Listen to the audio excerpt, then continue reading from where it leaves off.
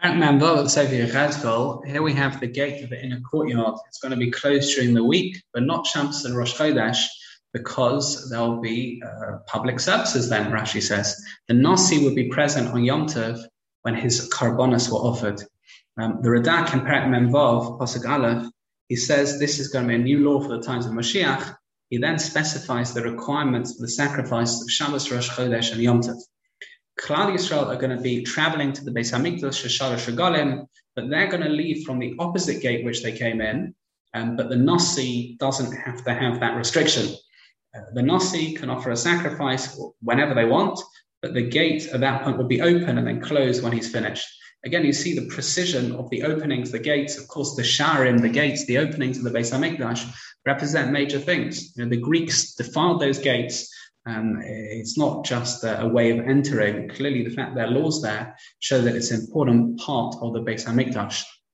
We have talked about, or here it says, the daily offerings, the flower offerings, the solas, and talked about a Nasi. A Nasi can hand the property down to the children permanently, but his servants could only retain it until the Yovel year to make sure the Nasi's land remains as his.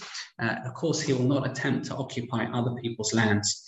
Yechezkel is then shown the kitchens where the ashon, the chatas, the menachos are cooked or made to ensure that they would not be removed from the inner courtyard. There's a lot of action, there's a lot of detail.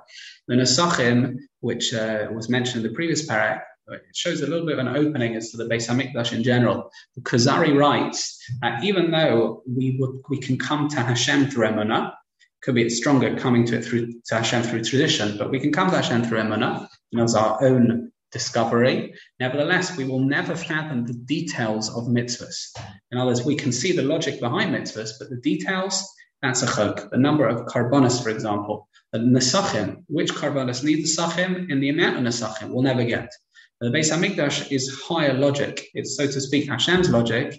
Part of the precision of this law is being able to admit and follow that logic. That is Perek Mem Vav of Sefer Yechezkel.